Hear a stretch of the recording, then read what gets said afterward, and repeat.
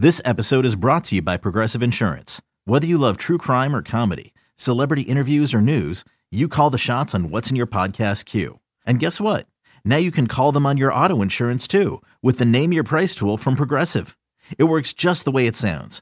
You tell Progressive how much you want to pay for car insurance, and they'll show you coverage options that fit your budget. Get your quote today at Progressive.com to join the over 28 million drivers who trust Progressive. Progressive Casualty Insurance Company and Affiliates. Price and coverage match limited by state law. Another day is here, and you're ready for it. What to wear? Check. Breakfast, lunch, and dinner? Check. Planning for what's next and how to save for it? That's where Bank of America can help. For your financial to-dos, Bank of America has experts ready to help get you closer to your goals. Get started at one of our local financial centers or 24/7 in our mobile banking app. Find a location near you at bankofamerica.com/talktous. What would you like the power to do? Mobile banking requires downloading the app and is only available for select devices. Message and data rates may apply. Bank of America N.A., member FDIC. Up Wiggins. Switch. Now he's got Poole. Under 2 minutes to go.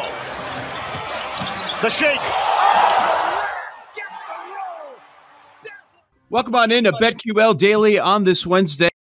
Strowski and Nick Ashew with you for the next 3 hours. And we're going to be joined by Brad Spielberger from Pro Football Focus.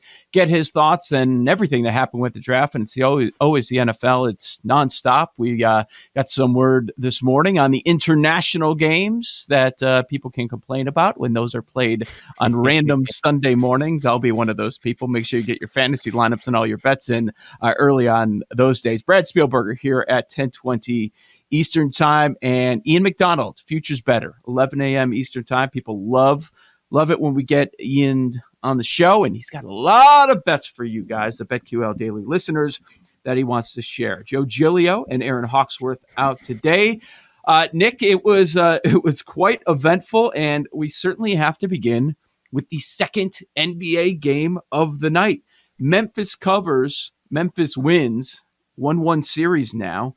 106-101, that goes well under the total, pretty much cruised under 227 in the hook.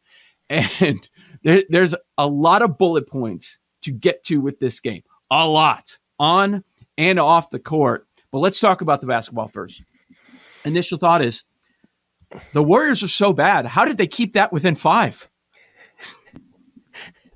Let me tell you something, man. Ja Morant is absolutely incredible and single-handedly carried the Grizzlies to this win. He is must-watch TV. He is an absolutely incredible talent. He does things in the air like he's a gymnast. That one layup he had where he went to the basket and he went up, ducked down, ducked back. Like, he just makes these extra moves that physically most human beings can't do. But the big thing for the Warriors here is if you can't stop Ja Morant, you're actually going to be in trouble in this series. I'll be honest. I went into this thinking that Golden State would win in 5, maybe 6, if Memphis was really lucky and, able to, going into the series, like I said, steal a game on the road. Well, they did steal a game on the road. So now it starts to feel, or I'm sorry, the Warriors stealing that game on the road. So Grizzlies have to go back and steal a game on the road, at some point down the way. But this just now has the feeling of what once was going to be a Golden State Warriors relatively easy series win. The Memphis Grizzlies aren't scared of anybody. They're immensely talented. They're well coached. They're physical. Both these teams are pissed off at each other, which is going to make the rest of the series even more fun to watch. As long as it doesn't get out of control. Man, if you're Golden State, you only put up 101 points in this game. You got to do better. You have to do more. This is a team that prides themselves on their ability to stretch the floor, score from anywhere, put up big numbers offensively, and they just did not do it in Game 2. 37-8-8. And if you're a Memphis backer, you're just thrilled with what Ja was able to do. And you're saying, you know what? We got a game against Golden State. We got a game. We split. We're fine with that. It's not the ideal scenario with a 1-1 split going to Golden State. But we got nothing from anybody else. Like, Bane was a big story that he didn't even hit double digits after just being deadly from the outside in the Minnesota series, and you gave him 5 points. And you won the game where Brooks wasn't available. Like, people have strong opinions on what Brooks is, and he can be frustrating to watch at times, but he was not available for this contest for them outside of the first few minutes in the game. So you can make that case.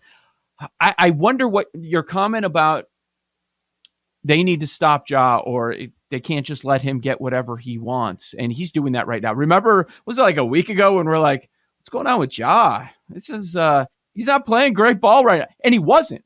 That was not untrue at the time. But he's awake now. And he's just dominating games. You could make the argument that he's playing better than anybody else left in the NBA playoffs. But it was a 5-point game. They won by 5-point home win. Okay, it was good for them. They needed that to stay in the series, because if you go down 2-0 and you're going to Golden State, it's probably over.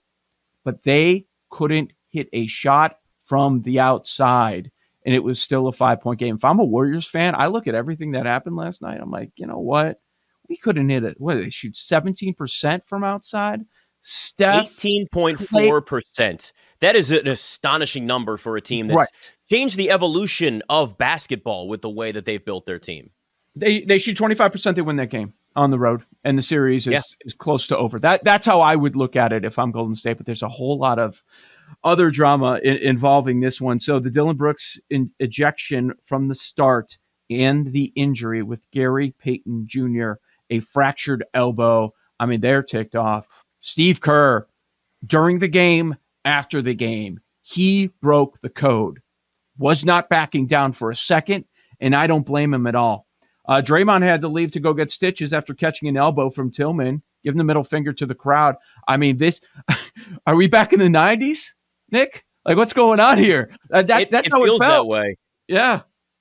I was saying on the Daily Tip this morning, I was like, this feels like we're watching the bad boy Pistons again. And there's pros and cons to, right? Like, people like, oh, the NBA's gotten too soft and guys just like each other and they go out to dinner before games. Well, you're not getting that in this at all. And this is the birth of what could be potentially a good rivalry moving down the road in the NBA. And the NBA lacks rivalries. One of the big things the NBA has missed over the last few years with all of this player movement and guys jumping from team to team, it's felt like college basketball in a sense where you're just missing the rivalries. You're missing the consistency of teams playing each other year in and year out and it getting heated like this. The one thing that I don't want is that this turns into one of those series where it's a football game on the court. I don't want this to be a constant guys going out, knocking each other on their ass, and then it becomes a constant fight, and it's too physical, and people are getting hurt, like you said, Gary Payton Jr., and then the big swollen eye from Draymond Green, and not to mention Ja Morant couldn't see out of his eye in the fourth quarter, he said, and still put up 18 points and 15 straight. Mm-hmm. Like,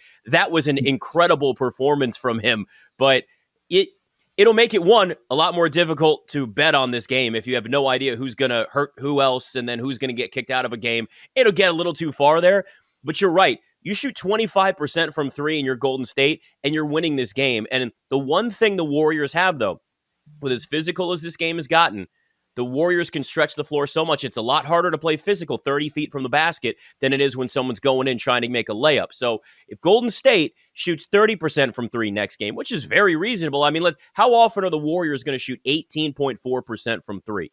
You Not get them back a little bit in a better position where they're hitting some shots from the outside. It's going to be a lot more difficult for Memphis to defend them because, as we've seen, that's what the Warriors do well. So I'm not panicking if I'm Golden State just yet, but you have got to be able to get back to your ability to shoot from the outside first and foremost to avoid some of the physicality of this game.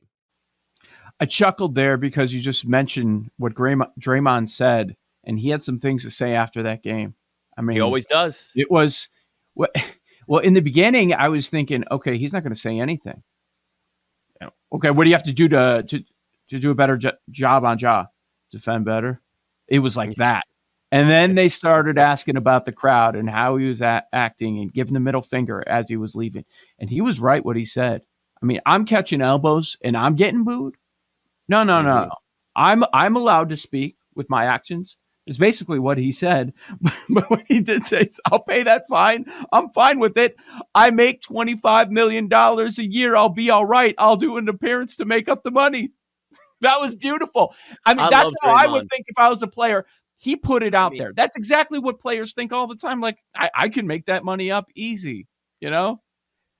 This is what makes this series so great is Draymond Green is the ultimate heel. He loves being the bad guy. He's all for this. He's flicking off the crowd. He's running around like Antonio Brown when he's leaving the sidelines for the Bucks, and he's waving to the fans and telling them to get louder. That's what makes this great. I pray that this goes 7 games. We deserve, as fans of just sports, not even the NBA, just sports fans, to have this series go 7 games. I think the two last night, they should be extended series. Now, the others, I'm not sure about. We'll find out what happens in game number 2 if those split as well. I'm not very optimistic that that's going to happen. Yeah. But these are going to be long series. There's going to be a lot of storylines. I don't want to see players get ejected every game.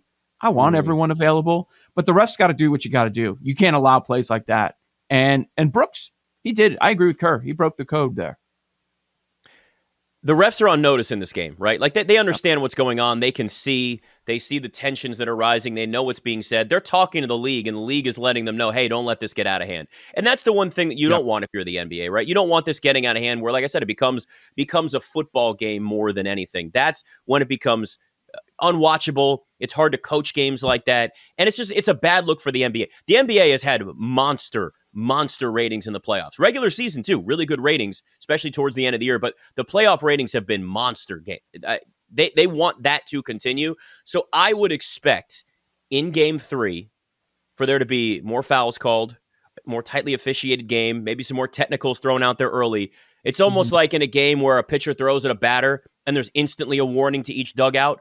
They're getting warned before this game. We're not letting the same thing happen again. We don't want guys getting hurt. We don't want to have to throw people out, but we'll do it if we have to make sure that game. Because if it gets out of control, there's no reeling that game back in at that point. We're almost there now. We're almost there. It's close, isn't it? It's really close. Yep. Milwaukee-Boston last night, Eastern Conference. So game 1, Boston loses, scoring 89. Game 2, Milwaukee loses, scoring only 86.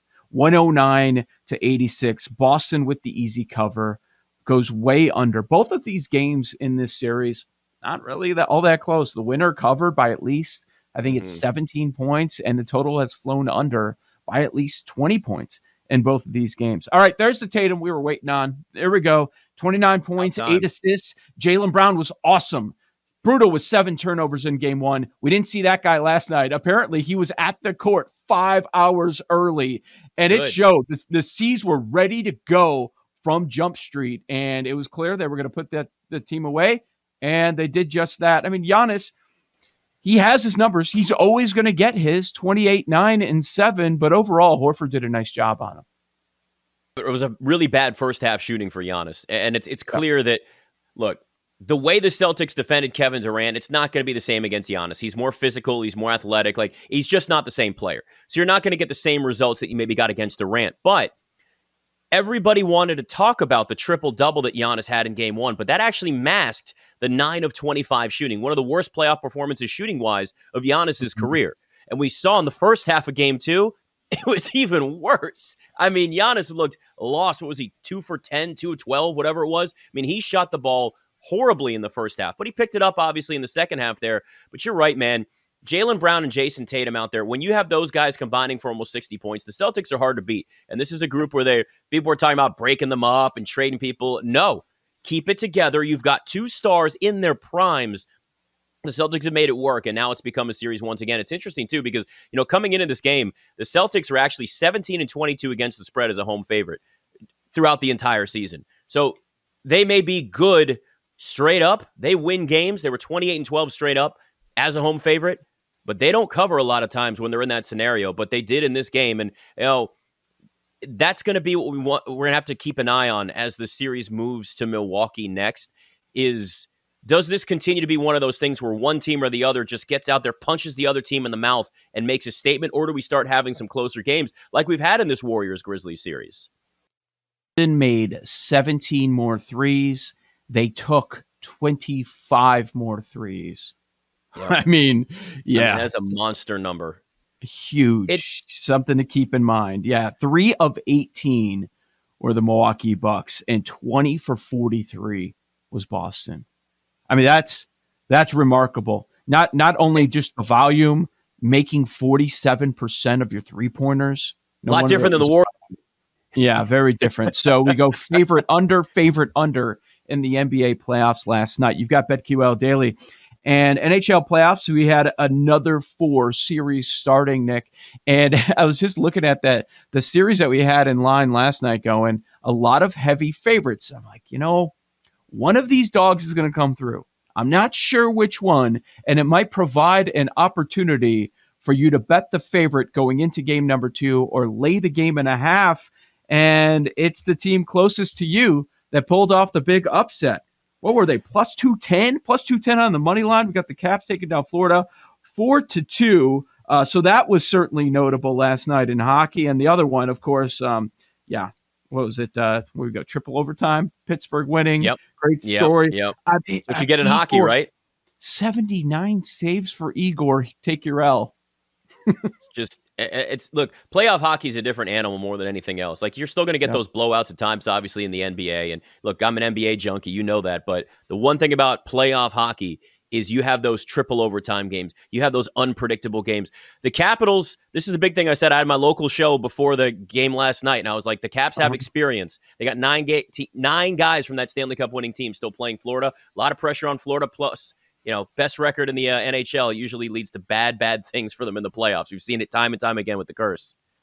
Colorado cruises 7-2. Pittsburgh wins game 1. Washington game 1 winner. Calgary game 1 with a 1-0 shutout. And if you continue to fade the Reds on the run line, you're making money, people. We tell you every day, just keep on doing it until it starts to lose. This is BetQL Daily. Joe Ostrowski, Nick Ashew.